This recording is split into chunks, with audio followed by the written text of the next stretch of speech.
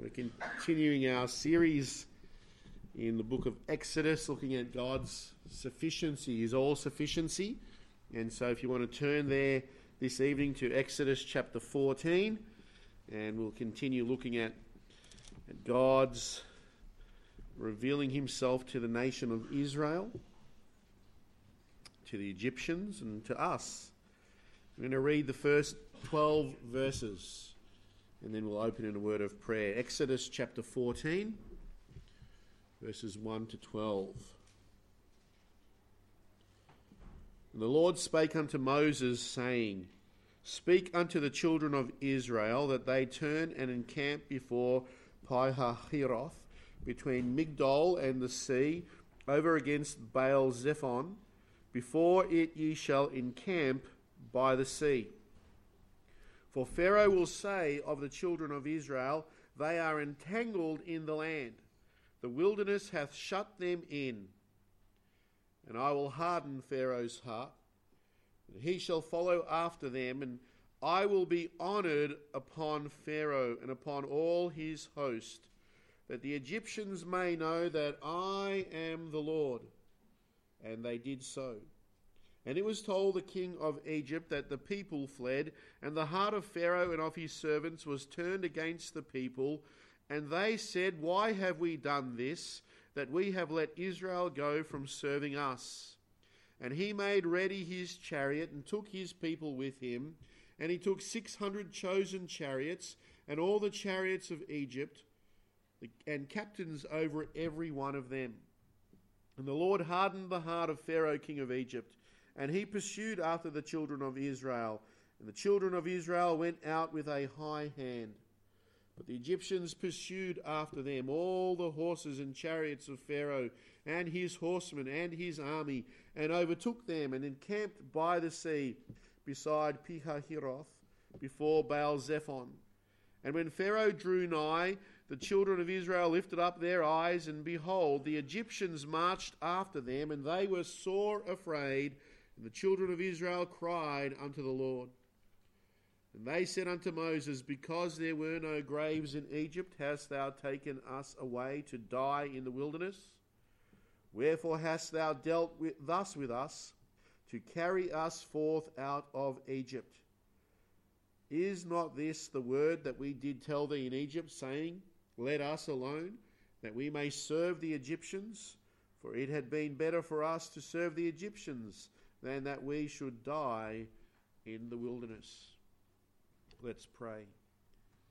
Our gracious and loving Heavenly Father, we thank you, Lord God, for this great and precious opportunity, Lord God, that we have to open your word and to be instructed out of it, Lord. We thank you, Father, for the freedom that we have in our country to do this. And Father, as we think on these things, we pray for those nations around the world that don't have that same liberty. And help us, Father, then not to take this for granted, not to take this privilege, this honor that we have. But help us, Father, to deal, Lord, with your word in the way that you would want us to deal with it. Help us, Father, to reverence your word. Help us, Father, to, Lord, hold it up high and to obey all that you have for us. Help us to be, Lord, have ears to hear. Give us wills to obey. And Lord, especially we pray that you would be glorified through our lives as we walk in according to your word, as we regulate our lives by your precepts. Even now we pray, Father, that, Lord, you would bless each and every one here. Give them, Lord, attentiveness. Lord, we pray that if there's any tiredness, Father, that you would drive that from them. If there are any cares of this world, Father, that are getting them down, Father, we pray that they would forget those while we Lord, look at your word, and that you would, Father, comfort those who are struggling, those in tight places, those, Lord, under heavy burdens. And Father, those, Lord, in desperate situations. We pray that you would, Lord, be glorified through all that is said and done. And that, Lord God, you'd hide me behind the cross, that Christ alone would be glorified. In Jesus' name we pray. Amen. Half a league onward, all in the valley of death, rode the 600. Forward the light brigade, Charge for the guns, he said. Into the valley of death rode the 600. Forward the light brigade. Was there a man dismayed? Not though the soldiers knew someone had blundered. Not theirs to make reply, not theirs to reason why. Theirs but to do and die. Into the valley of death rode the 600. Cannon to the right of them, cannon to the left of them, cannon in front of them, volleyed and thundered, stormed at with shot and shell. Boldly they rode and well, into the jaws of death, into the mouth of hell rode the 600. You might recognize this as being the first three verses of the poem The Charge of the Light Brigade by Alfred Lord Tennyson. The poem commemorates the heroic but failed cavalry charge led by Lord Cardigan against the Russian forces during the Crimean War. It depicts the soldiers being bombarded from three sides as they fought valiantly to reach their objective. And of the 670 men that rode into the valley of death, more than 278 were killed or captured. The conditions faced by the Light Brigade are reminiscent of those faced by the nation of Israel as they escaped from Egypt. They found themselves in a desperate situation, encircled on three sides by mountains and the Red Sea, and on the fourth side being hemmed in by Pharaoh and the Egyptian army. The charge of the Light Brigade was a sad demonstration of the folly of poor tactics and monumental miscommunication. But on the surface, it seemed as if Israel were beset by the same problems. It seems as if Moses had miscalculated and in his confusion had led Israel into a self-imposed trap. And that is certainly how Pharaoh understood the situation. We're reported there in Exodus 14 verse 3 that Pharaoh will say of the children of Israel, they are entangled in the land. The wilderness hath shut them in. And Pharaoh thinks that Moses has led the people into the valley of death. And now it would be easy for him and his army to recapture these Israelites and to enslave them once again. But the reality was far different. God's intention was to lure the Egyptians into a trap so that he could show his glory over the Egyptians one last time. Here in chapter 14, verse 17 and 18, God tells us the reason why he was doing all of this. Verse 17 says, And I, behold, I will harden the hearts of the Egyptians, and they shall follow them, and I will get me honor upon Pharaoh, and upon all his host, upon his chariots, and upon his horsemen, and the Egyptians shall know that I am the Lord, when I have gotten me honor upon Pharaoh, upon his chariots, and upon his horsemen. But the destruction of the Egyptians would not only bring honor to God, and that word honor is elsewhere translated as glory in our King James Version, but God was, and obviously showing again, as we saw this morning, God's superiority over the Egyptians. But it would also illustrate the ability of God to take care of his people before they embarked on this long journey in the Sinai Peninsula. God was going to reveal to his newly formed nation the truth that he alone was sufficient for their safety. The Lord was going to demonstrate that he could be trusted to keep them safe on their pilgrim journey.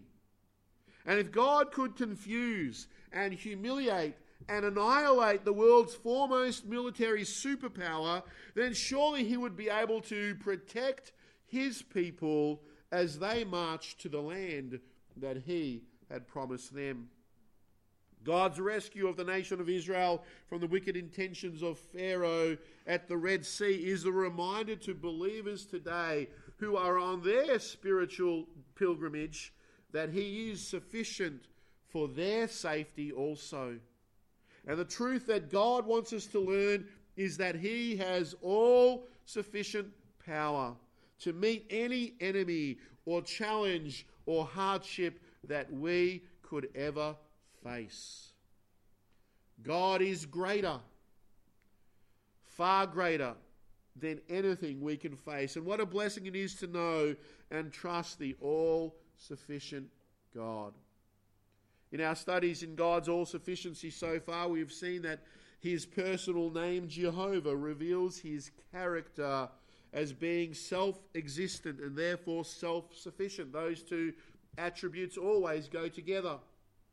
We have seen Him to be sufficient for salvation, that God had provided a Passover lamb to be the substitutionary sacrifice for the life of the firstborn.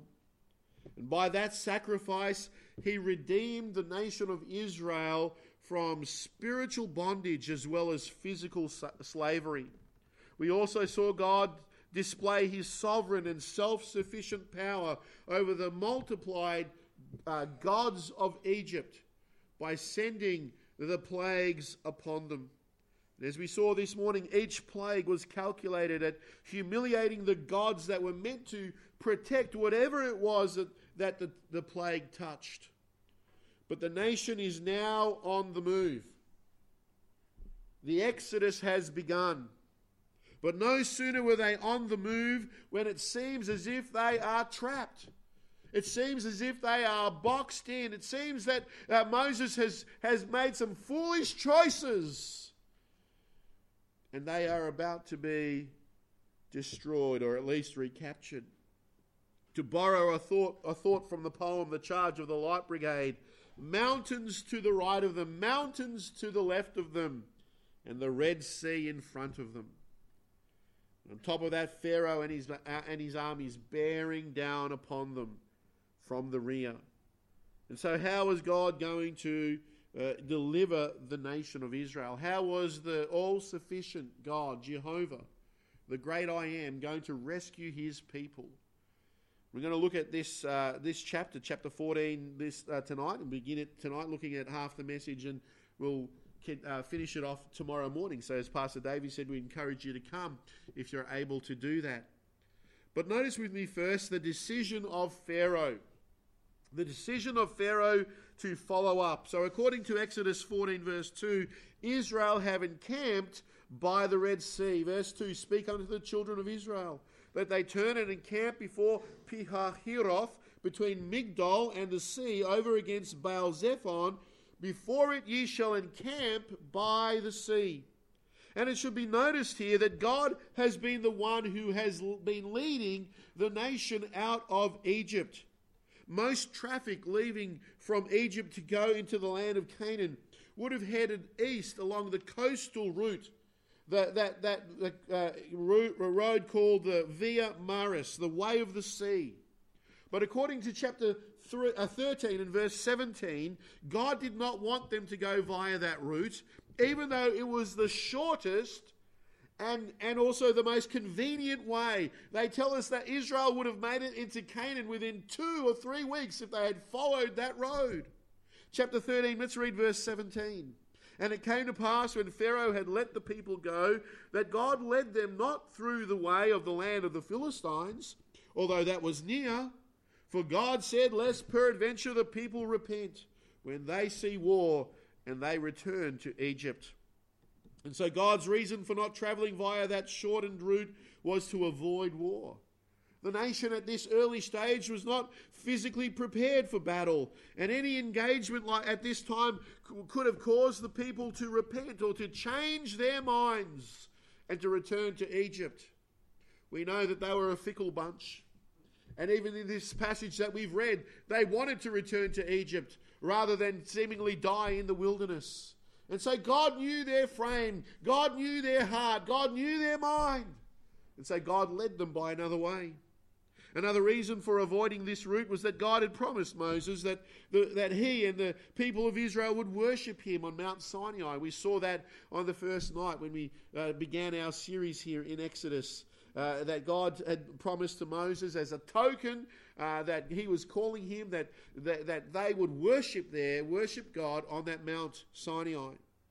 But instead, they were directed to go south via the way of the wilderness of the Red Sea, verse 18. But God led the people about through the way of the wilderness of the Red Sea, and the children of Israel went up harnessed out of the land of Egypt. Verse 20 states that they encamped in Etham, in the edge of the wilderness, which would be the wilderness of the Sinai Peninsula. And Israel is headed in the right direction. They're headed away from Egypt, on their way on the right-hand side of the Gulf of Suez.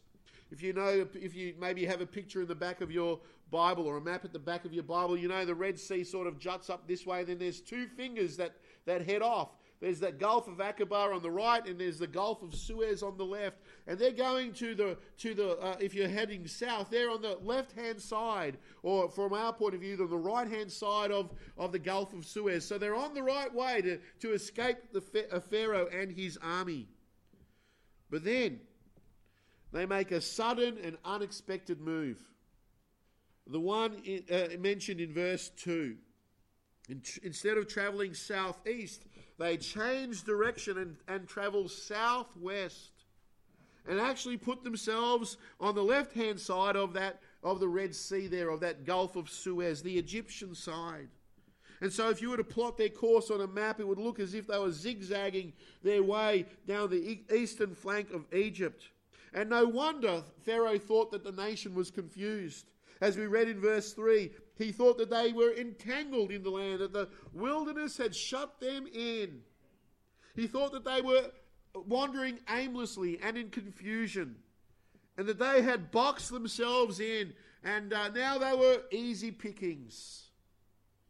This news was the catalyst that caused Pharaoh to change his mind and follow the fleeing Israelites.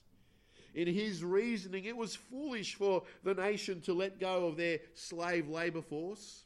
After all, if you don't have to do the work yourself, it becomes pretty easy. And so they have a change of heart, verses 4 and 5. I will harden Pharaoh's heart, that he shall follow after them, and I will be honored upon Pharaoh and upon all his host, that the Egyptians may know that I am the Lord. And they did so. And it was told the king of Egypt that the people fled, and the heart of Pharaoh and of his servants was turned against the people. And they said, why have we done this, that we have let Israel go from serving us? And so, encouraged by Israel's seeming confusion, Pharaoh decided to follow up after them with his chariots and his army, and he caught up with them near Pihahiroth. We read that in verses 6 to 9, and he's gathered his chariots, his choice chariots, the crack core of his chariots, plus the other chariots, plus his horsemen and the marching army, and with all of his might, he follows after the nation of Israel as they flee from Egypt. And he catches up with them in the very place that God had told them to camp, there on the opposite side of Baal-zephon by the Red Sea. But we should not think that Israel's erratic movements were an indication that they were lost, or that somehow Moses didn't know his way around the wilderness. Maybe he had his map upside down. That's not the reason. On the contrary, the text tells us that God was leading them every step of the way. The instructions of where to go came directly from God. We read that in verse 17. It says there, and it came to pass when Pharaoh had let the people go that God led them. Verse 18 again, but God led the people. Chapter 4 and verse 2, speak unto the children of Israel that they turn and encamp before Pihahiroth. God is the one giving the directions. And this passage even tells us that one of the ways that God led his children was through the pillar of cloud and by fire. Look there in verses 21 and 22. And the Lord went before them by day in a pillar of a cloud, and led them by the way, and by night in a pillar of fire, and gave them light to go by day and night. He took not away the pillar of cloud by day, nor the pillar of fire by night, from before the people. The Lord here leading them in the way by this cloud and by this pillar of fire. And on top of that, it was God who was the one who hardened Pharaoh's heart, so that he would decide to follow the escaping nation in an effort to re-enslave them. As we read in verse 4, I will harden Pharaoh's heart, that he shall follow after them. And so Israel found themselves hemmed in between the mountains and the Red Sea because God had led them there. God was in charge of everything that was taking place. And even the seeming contradiction of bringing them to a place whereby they could be recaptured. But God had a reason for all of this. And sometimes he has to lead his people into difficult places, into places of hardships and great trials. At times he has to lead us between the devil and the deep blue sea, as that old saying goes. Or more appropriately here, between the devil and the deep Red Sea. Without question, we would like the easy path and the straight and direct route to the promised blessings of God, free from being hounded by the wicked and dangerous people. But because of who God is, because he is all wise and all knowing, he knows what is best for us. What is best for us is to realize that our only hope lies in God.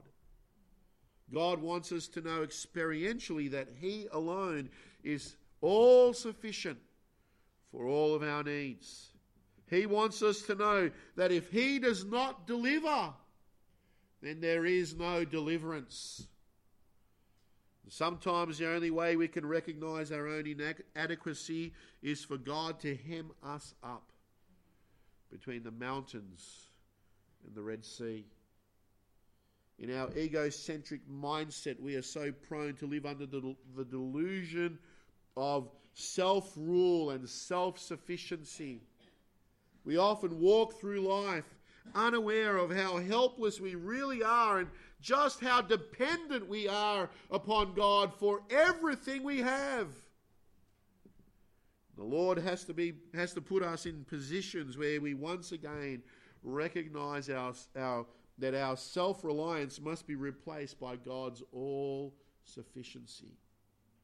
You know, the Lord wants to remind us that he can be trusted in all things, that we ought to look to him for all things. Keep your finger here in Exodus 14. Come with me to Psalm 118. Psalm 118. We'll read verses 5 to 9.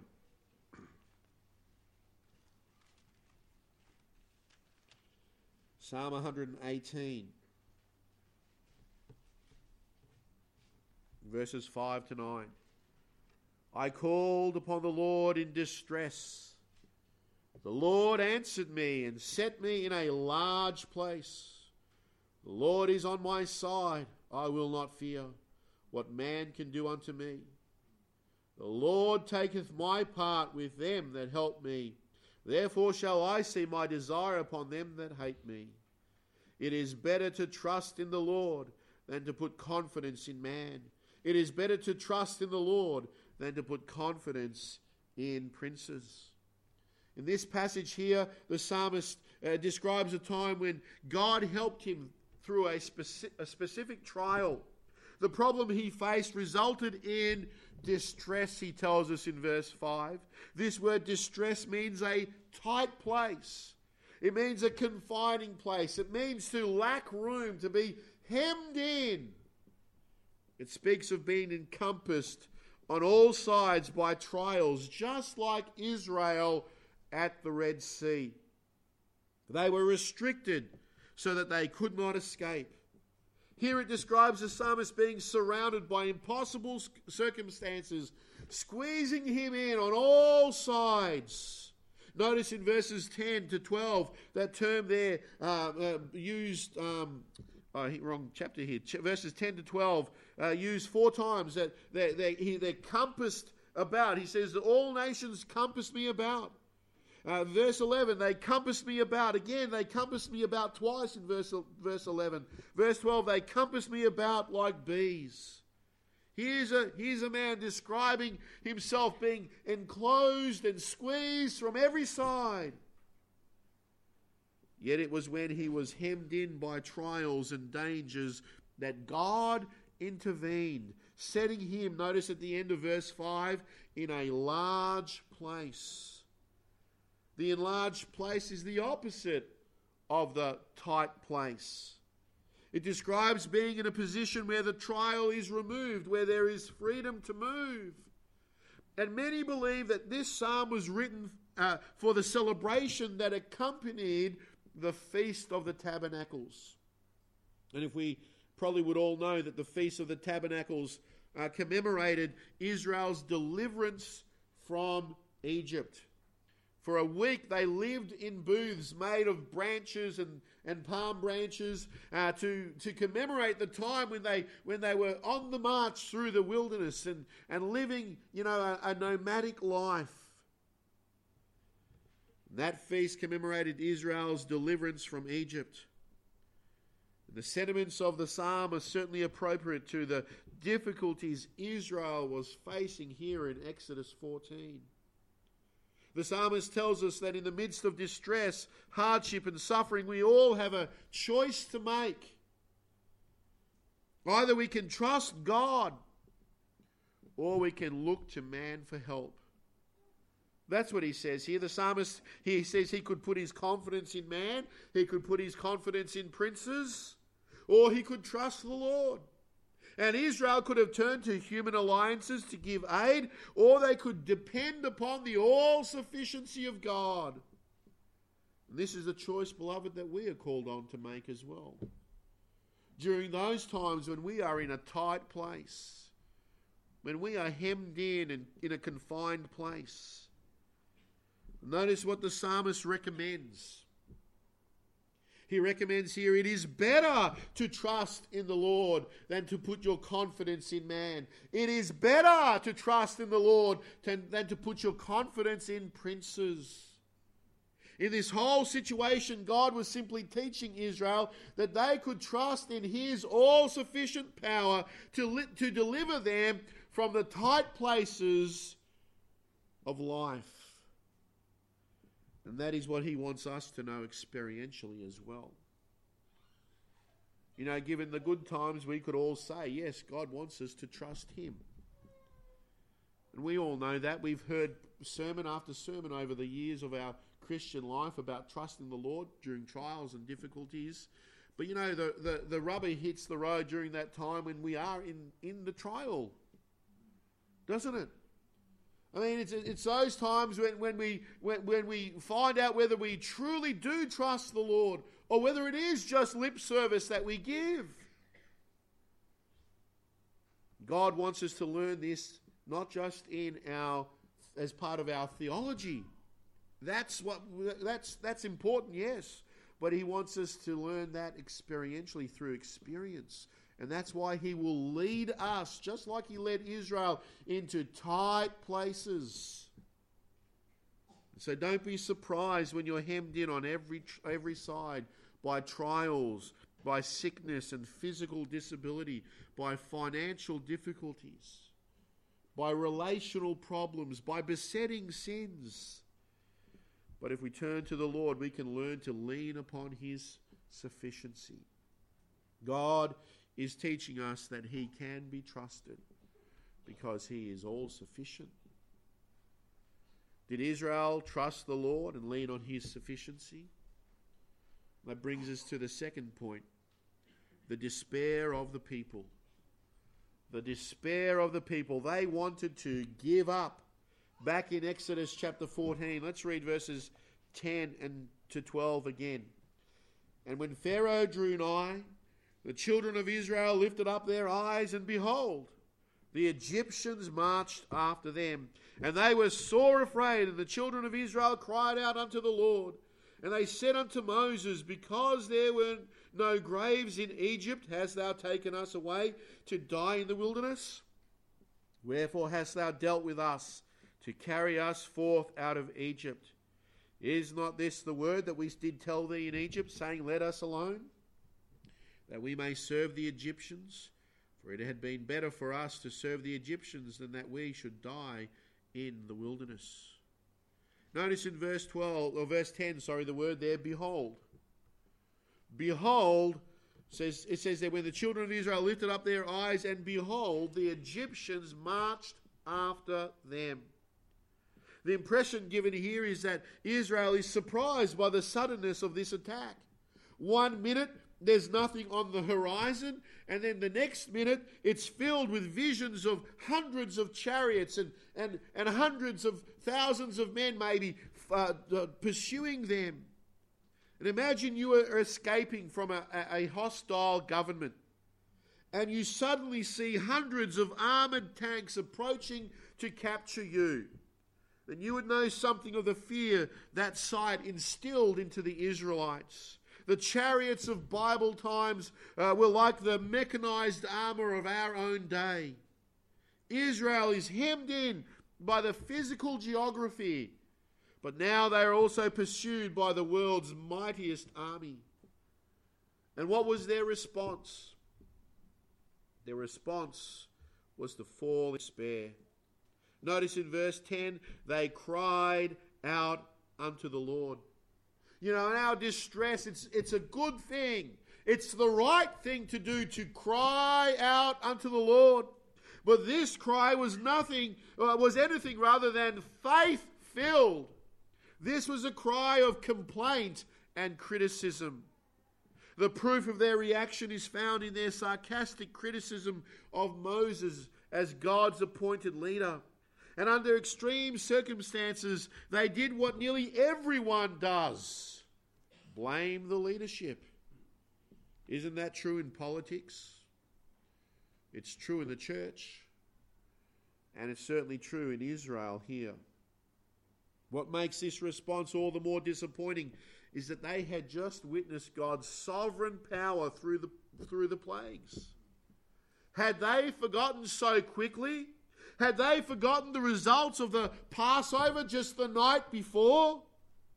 The last phrase of verse 8 states that the children of Israel went out with a high hand.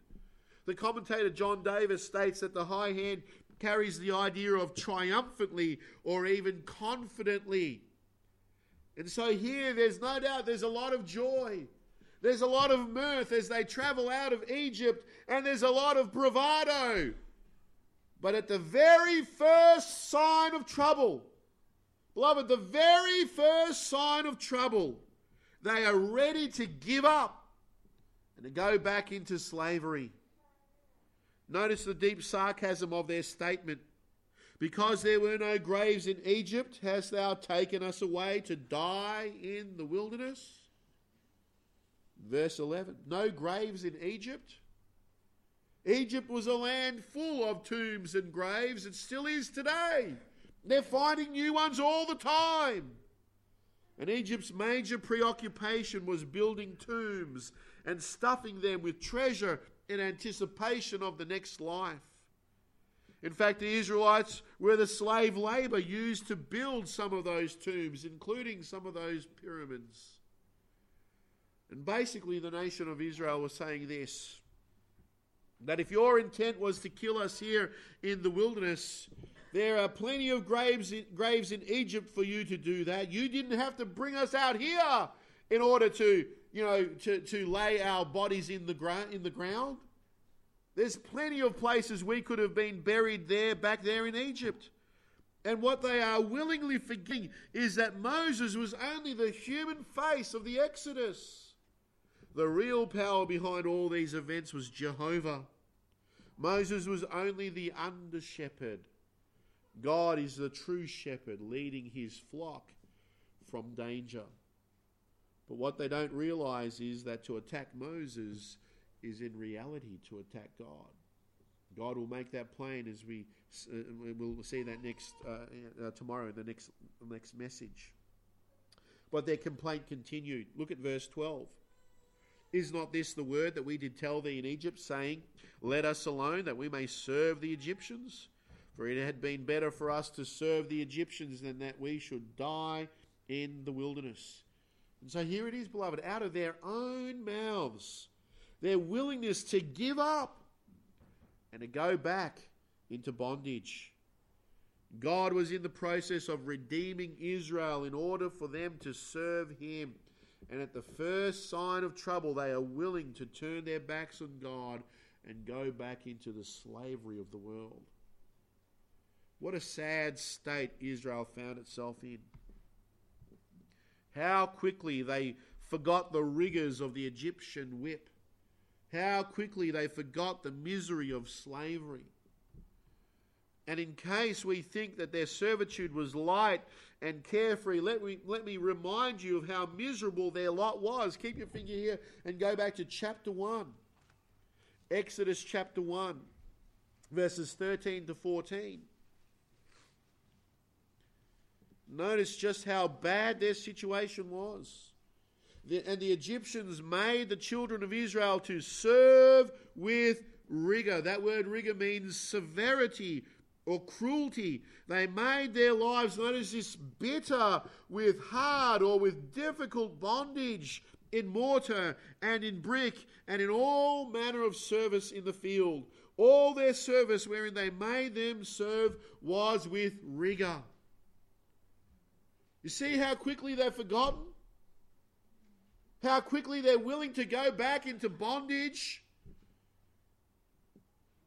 In case we forget how they responded to their harsh taskmasters, let me also remind you of the emotion that they displayed here in chapter 2 in verses 23 and 24. Chapter 2 verses 23 and 24. And it came to pass in the process of time that the king of Egypt died. And notice this, and the children of Israel, they sighed by reason of the bondage. And they cried, and their cry came up unto God by reason of the bondage. And God heard their groaning. God remembered his covenant with Abraham, with Isaac, with Jacob. Does this sound like it was a fun thing? A light thing? Did they really want to go back to Egypt and resume their former lives as slaves? They certainly did not have the attitude of Patrick Henry, one of America's founding fathers, who said, give me liberty or give me death. Their attitude was, give me slavery, but don't give me death. Don't let me die out here. I'd rather be back in bondage. Oh, beloved, that's not what most people would desire. But what accounts for this folly? What is behind this foolish reasoning?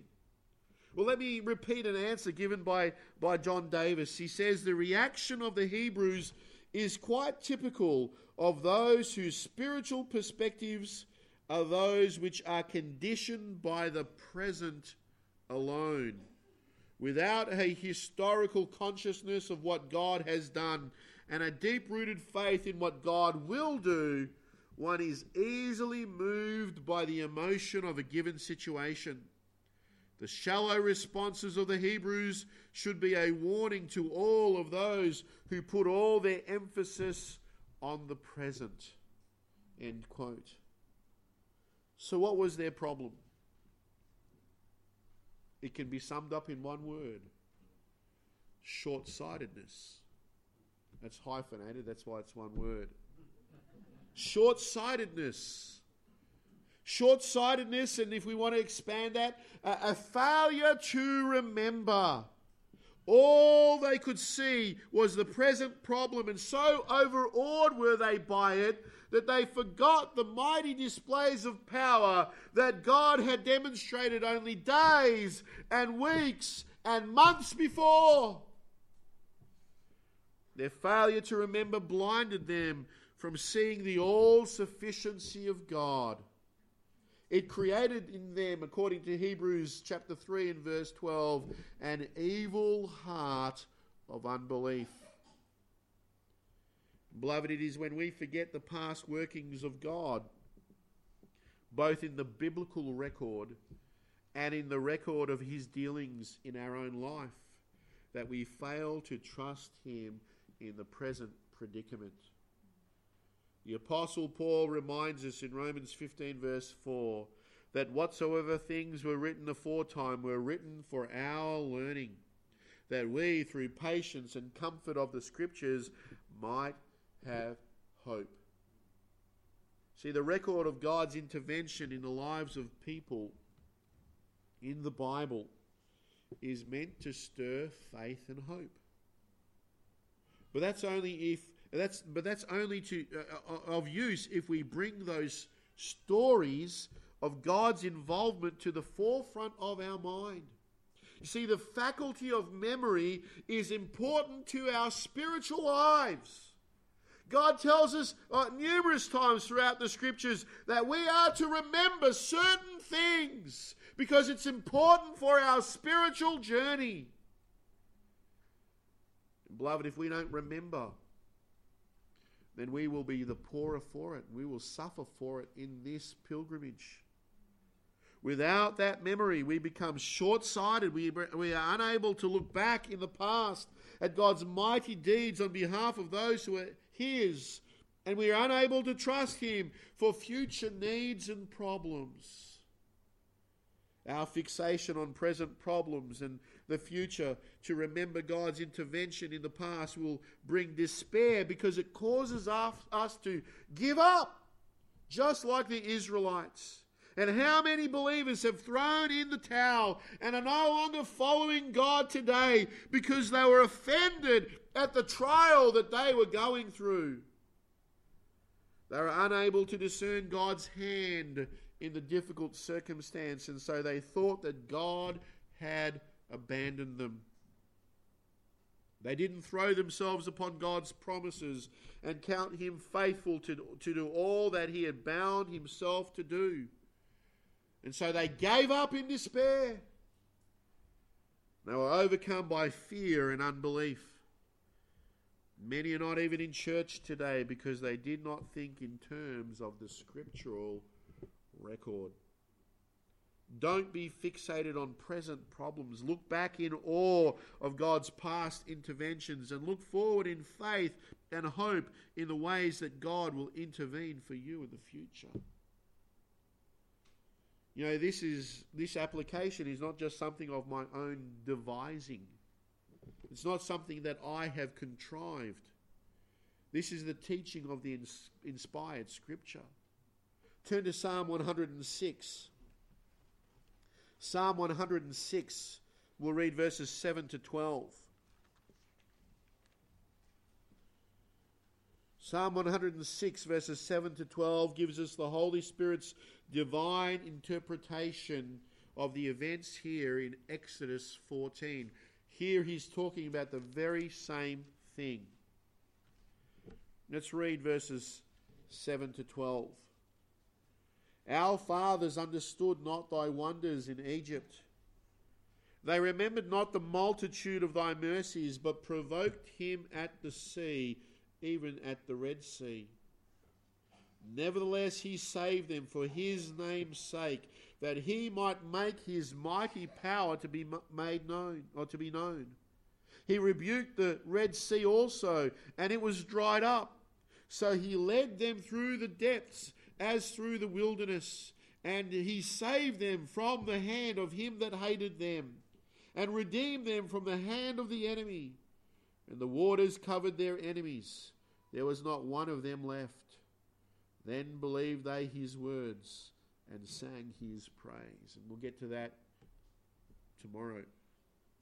But notice this here, our fathers. The psalmist here is talking about that generation that we're reading about here in Exodus 14. Our fathers understood not thy wonders in Egypt. They remembered not the multitude of thy mercy. Notice that two reasons are given for their failure to trust God at that point. Two reasons. First, they understood not thy wonders in Egypt. In other words, they lacked spiritual insight into what God did through the plagues. They failed to learn anything substantial about the God who had come to deliver them. They failed to recognize his power. They failed to recognize his sufficiency. They failed to recognize his uniqueness. They could not put two and two together in that spiritual sense. Beloved, these are a spiritually blinded people. Yes, they're redeemed. God is redeeming his people, but they're spiritually blind. And secondly, notice here in this verse that they remembered not the multitude of God's mercies. They failed to recall the ways that God had showed concern for them. Time and time again. And the result was that Israel provoked him at the sea, even at the Red Sea. Did you see that? They were complaining against Moses. Moses, weren't there enough graves in Egypt that you have to deliver us into the wilderness? We told you, let us alone. And all the while, they're actually provoking God by their unbelief. You know, that word provoked is more often translated as rebelled throughout the Old Testament. 29 times it is translated by a cognate of rebel, and only 7 times as provoke. In fact, this is how the exact same Hebrew word is translated in Psalm 107, verse 11. It says there, because they rebelled against the words of the Lord, of God, and contemned the counsel of the Most High. And thus, beloved, their fear and unbelief manifested in them a heart of rebellion. They were ready to throw up their hands in surrender and be marched back into Egypt. I wonder, have you ever considered your failure to trust God as an act of rebellion? Why is it so? Because unbelief strikes at the very character of God. It maligns God's character. It insults the character of God. It slanders him. And throughout the scriptures and throughout our lives, hasn't God shown himself time and time again to be very concerned about our welfare? Yet our failure to trust and obey God is our way of saying that God can't really be trusted. Or that God can't take care of us. And that is an affront to the trustworthiness of God's word. It expresses doubt that the Lord has ability or that the Lord has compassion to care for you. And by doing that, we are really diminishing God's glory. We're saying that he is less than he claims to be. You know, there's another psalm that references the Exodus. Psalm 77, if you want to turn there. Psalm 77 is a psalm written by Asaph. Asaph during a time of great distress. And part of that distress is caused by God's apparent delay in answering his prayers for help. And because he's feeling abandoned, he asks a series of questions here. Look in verse 7. We'll read from verse 7 to 9. Will the Lord cast off forever? And will he be favorable no more? Is his mercy clean gone forever? Doth his promise fail forevermore? Hath God forgotten to be gracious? Hath he in anger shut up his tender mercies? That's the feelings from the depth of his heart in the midst of his distress. As God tarried to answer his prayer, he's wondering, God, are you there? Has your compassion failed? Have you abandoned me in my distress? What is the answer to these questions? The answer is, of course, no. God has not abandoned. God has not forgotten to be gracious. God has not shut up his tender mercies in his anger. Verse 10 gives us the turning point to this psalm. His mindset changes when he begins to remember God's mighty saving acts in the past. Look at verse 10. And I said, this is my infirmity, but I will remember the years of the right hand of the Most High. I will remember the works of the Lord. Surely I will remember thy wonders of old. I will meditate also of all thy work and talk of thy doings. And what were the works and wonders that Asaph was going to remember and going to meditate upon? Well, in this case, he reflected upon the Exodus.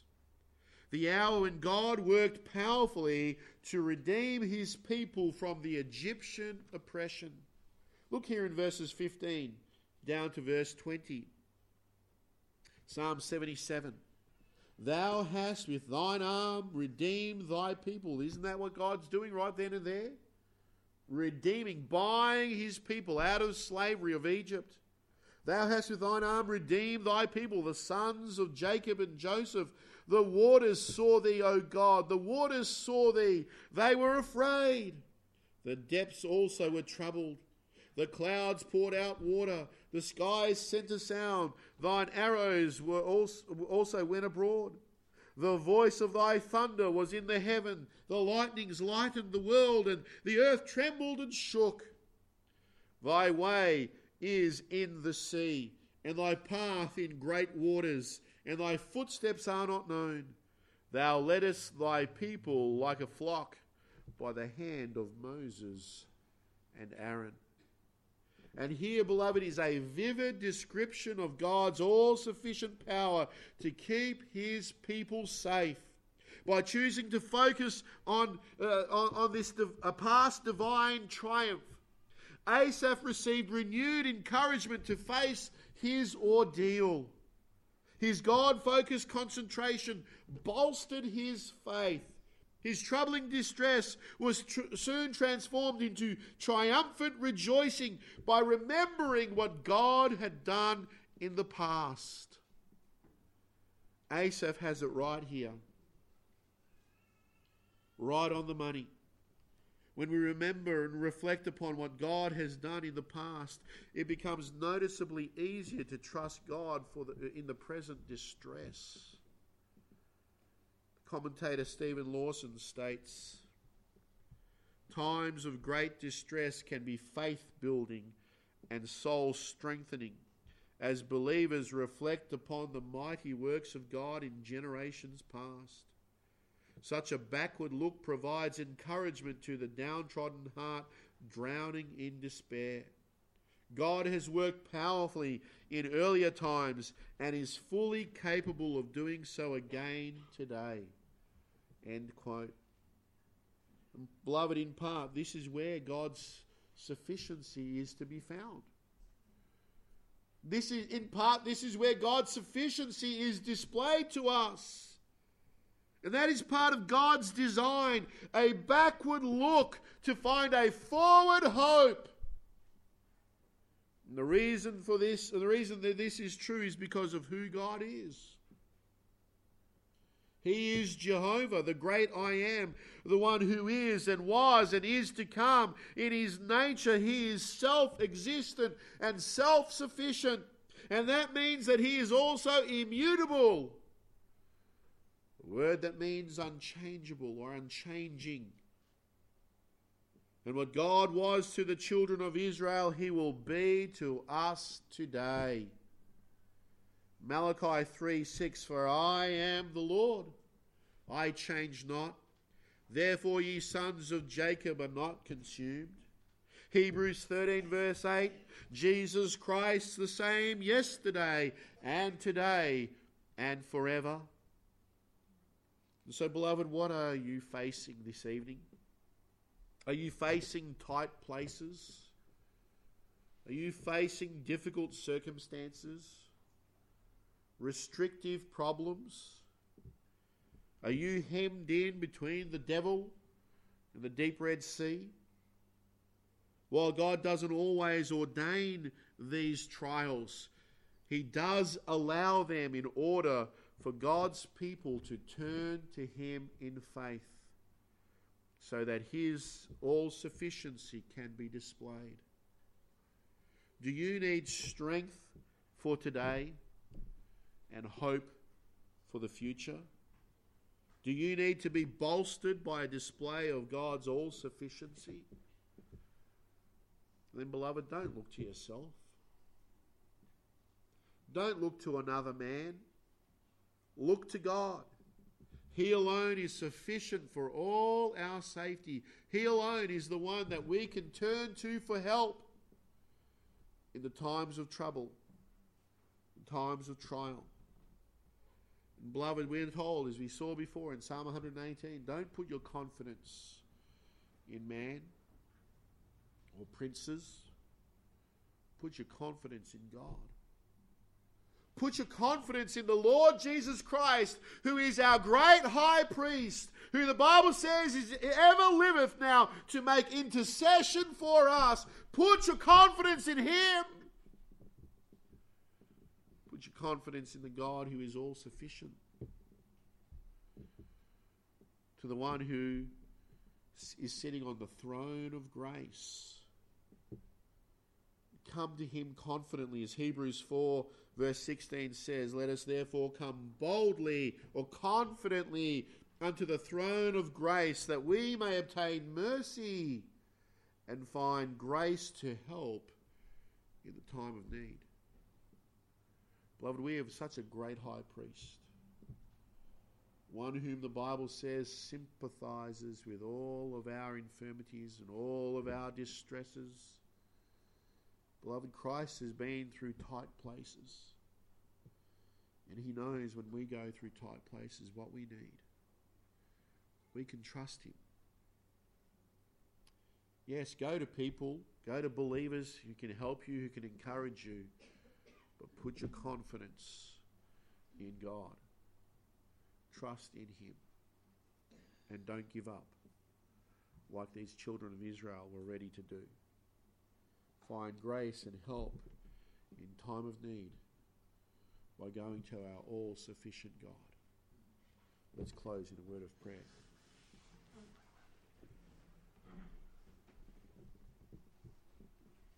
Our wonderful, gracious, loving Heavenly Father, we thank You, Lord God, for the example that You give to us in the lives of the children of Israel, and Lord, in their exodus. And Father, we would have to confess this evening that we have so many times been just like the children of Israel when we were in our tight places. Lord, we have complained and murmured,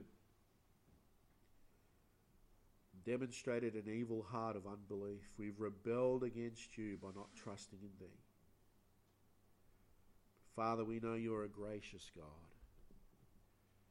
that even in the midst of our rebellion and our hardness of heart, Father, You are there to help.